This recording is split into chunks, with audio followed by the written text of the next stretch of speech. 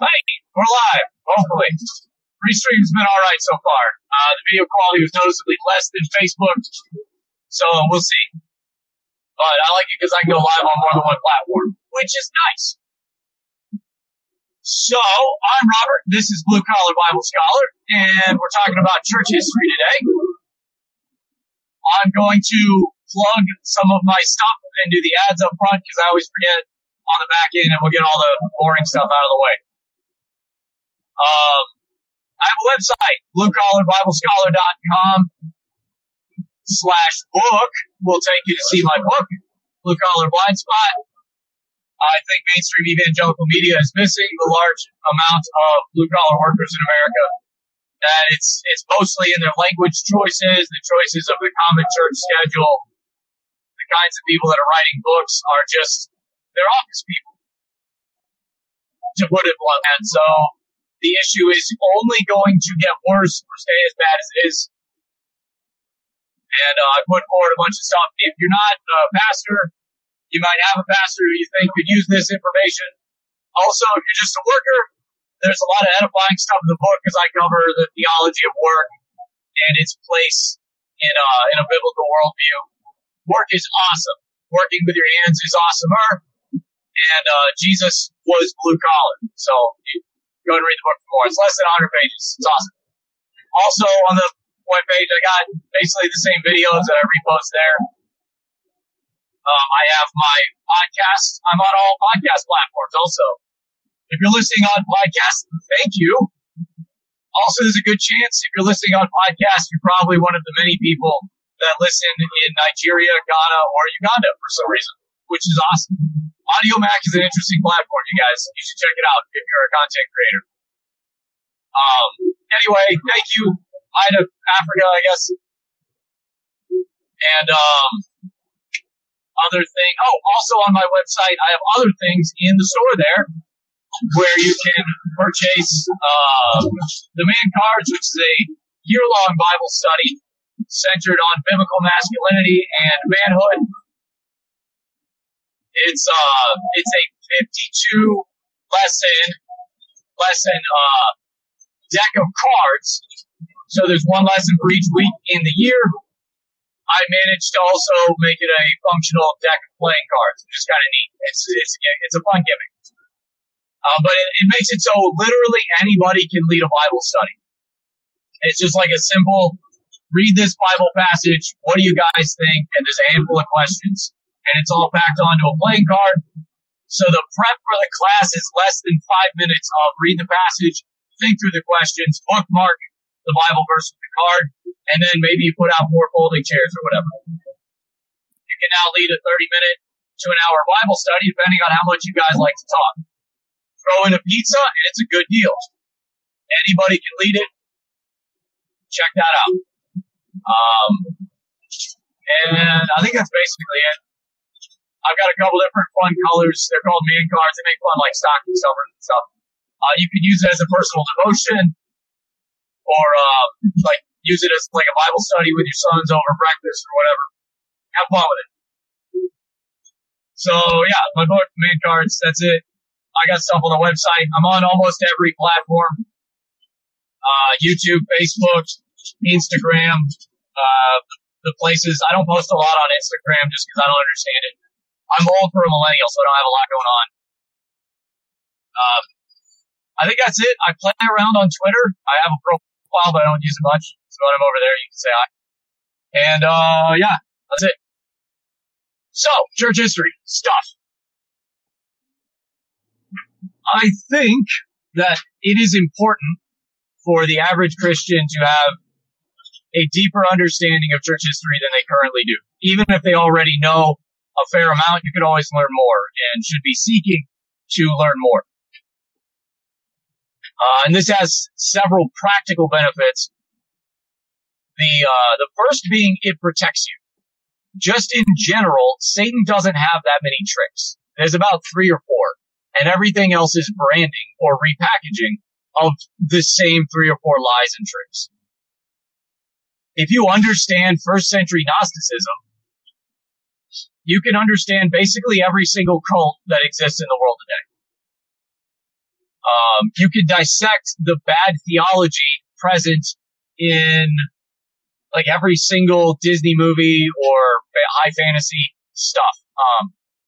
Tolkien and C.S. Lewis tend to be kind of exempt from this because they don't make the same mistakes because they aren't Gnostics. You can, if you're looking for it, you could find a way to argue they're Gnostics from their works, but that requires you to ignore everything they ever said or did outside of the book you're looking at. But as far as other high fantasy genres like Wheel of Time and I don't look at a lot of other stuff. Any swords and sorcery kind of thing, any science fiction that involves a metaphysical aspect, it's going to be just classic old school Gnosticism. You might want to know what that word means, and just like a few of the ballpark dates around it. That's all. When I was in Bible college, our church history, generally speaking, didn't go beyond the Protestant Reformation and didn't go into much detail.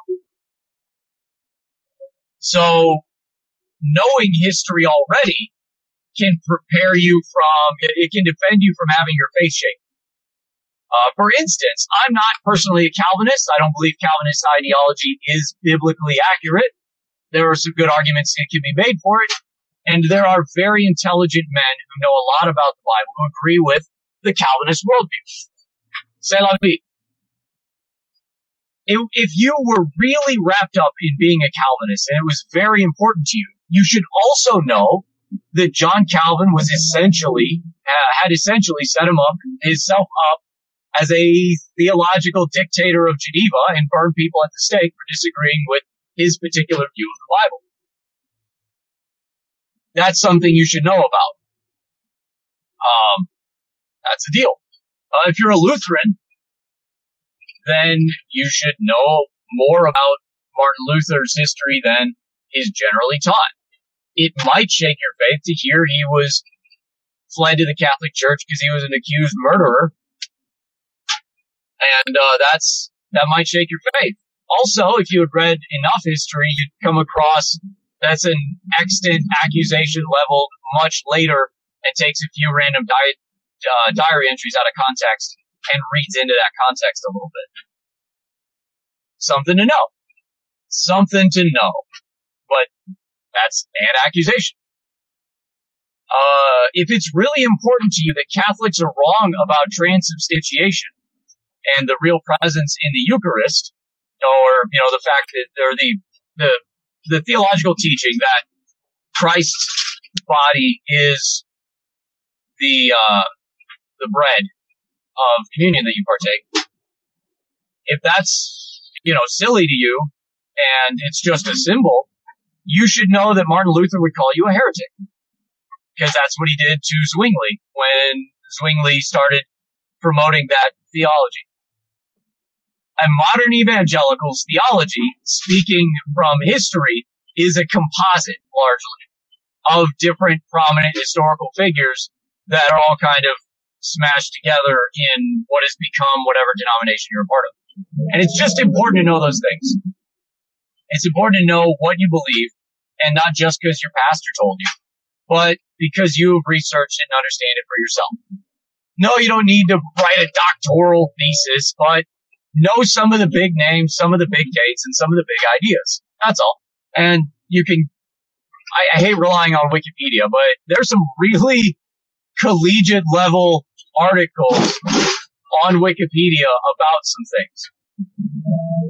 If you can stomach the obvious atheistic worldview that it's written from, it's not too bad. It's a good starting point, and they'll direct you to other things. I would say always, always, always look at primary sources. So when you find an interesting person or idea in your general studies, look up what they actually wrote, what they actually said, what they actually did, where they actually were. You find, hey, this guy Augustine's kind of neat. Do you know just about everything he ever wrote is in a free audiobook on YouTube somewhere? And you can just listen to it while you drive or whatever. Maybe do that instead of reading a book on Augustine, because then you just get what that author thinks that you should know about Augustine and not what Augustine actually thought or wrote or said.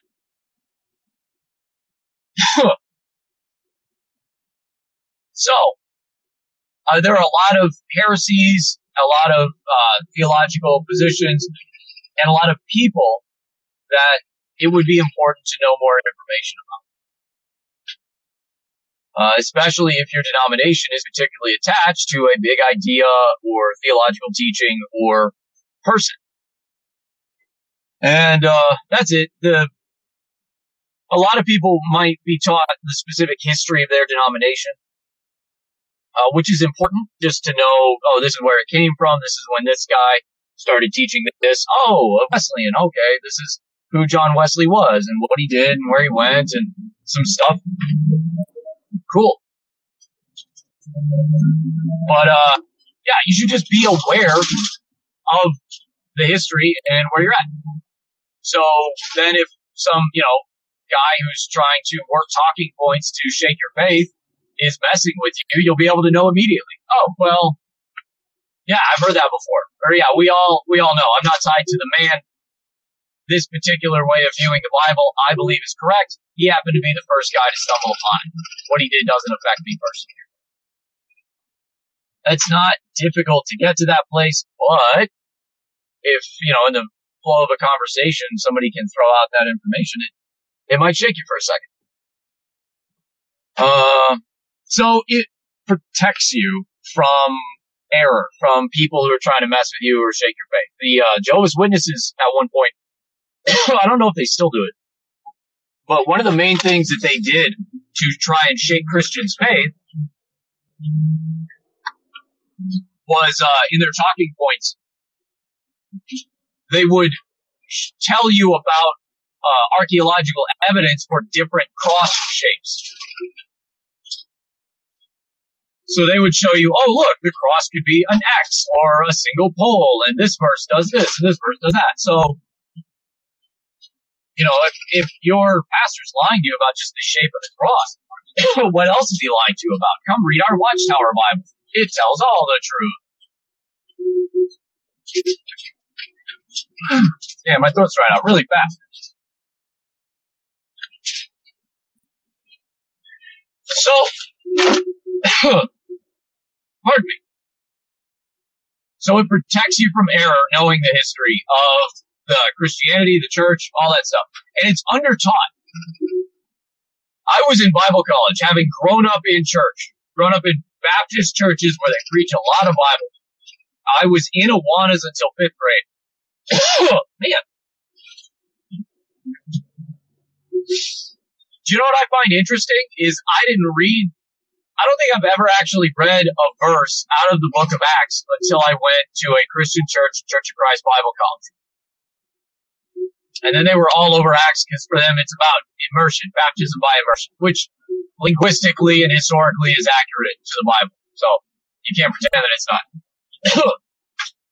That's what the Bible talks about, kind of assumes you know. Why would you wade into a river to get sprinkled? That's insane. Anyway, you just don't come across the book of Acts. That's the first book of church history. Arguably the Gospels are where it starts, but, or the assembly of God back in Genesis. Well, Exodus initially, and then maybe earlier in Abraham. Anyway, my point is, within the Bible, after Christ, the book of Acts. That's kind of important. It's weird that it just never came up between a Baptist church and 2, maybe 3 different non-denominational churches as I was growing up. They just never came out across the book of Acts. Wasn't a thing. Even in my beginner's Bible, I remember looking at the picture for the story of Pentecost and the fire over their head. But I don't remember ever actually reading that story or having it read to me. There's a lot of important stuff in that book. Like the fact that Christian, the name Christian, comes from the Bible. And before that, they were called The Way. We did it first, Disney. And then you have, outside of that, church history, Acts blends right into a lot of church history stuff. Eusebius, I didn't even know that guy's name until about halfway through Bible college. So it's criminally undertaught. All right. moving on. So, well, kind of. So it's just undertaught. It helps you understand the past. Where did your denomination come from? Why is your denomination's way of looking at the Bible correct and all the other ones are wrong? Which is tacitly what you're saying as you attend that particular church. Why are all the other denominations wrong? What are they wrong about? How are they wrong? I don't know. Look it up. Look up where your denomination came from. You should know that. It should have been part of your church's, beginner membership class or whatever. But it helps you understand your past, where you came from. And that helps make sense of why a small town in Missouri might have, 15 churches and they're all different denominations and nobody talks to each other between those churches. It would help make sense of your present. Knowing your past helps you make sense of your present. Why don't Catholics and Protestants generally get along very well? Why do Orthodox and Catholics tend to get along a lot better? Look it up. I don't know. Look at the history. Understand these things. It helps you make sense of the present. Why? No, that was it. It helps you make sense of the present. Also, it helps you understand your future a little better, because when you know where you were, it helps you understand where you're going. When you understand that open theism and the guy that's leading you that way is actually rehashing ancient Gnosticism, you go, oh, this is the same old hat. This is the same thing that used to happen. This is also matches every cult that's ever started out of a Christian denomination, as meets these same patterns of a cult of personality around a guy becomes the only arbiter for truth within that in-group, and then tells you to forsake your out-group. If you knew history, you would be able to make better sense of your future and where you were going. And so then that leads back into, it protects you. By knowing where you were, you understand where you are and can better protect yourself moving forward and where you're going. That's it. Church history is important. Go look up a church history thing. Find an old person's name that you remember hearing somewhere and just Google who that guy is. Who is Augustine or Origen or Irenaeus or whatever? What do those guys do? Literally everything they ever wrote is for free on the internet somewhere. Ethereal Christian Classic Ethereal Library, CCEL, is a great resource for a bunch of old stuff. Maybe John Calvin was a bad person, but you agree with what he wrote. I don't know. Have you ever read his stuff? Look him up. Look up what Martin Luther wrote and actually did. Learn these things. It helps you. And it's not just in church history, it's in real life history, right?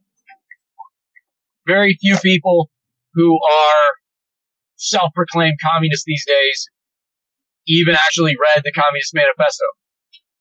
So, just knowing your history helps you know your future and make sense of where you're at right now. So, get to it. Go learn something. That's it. All right. Godspeed.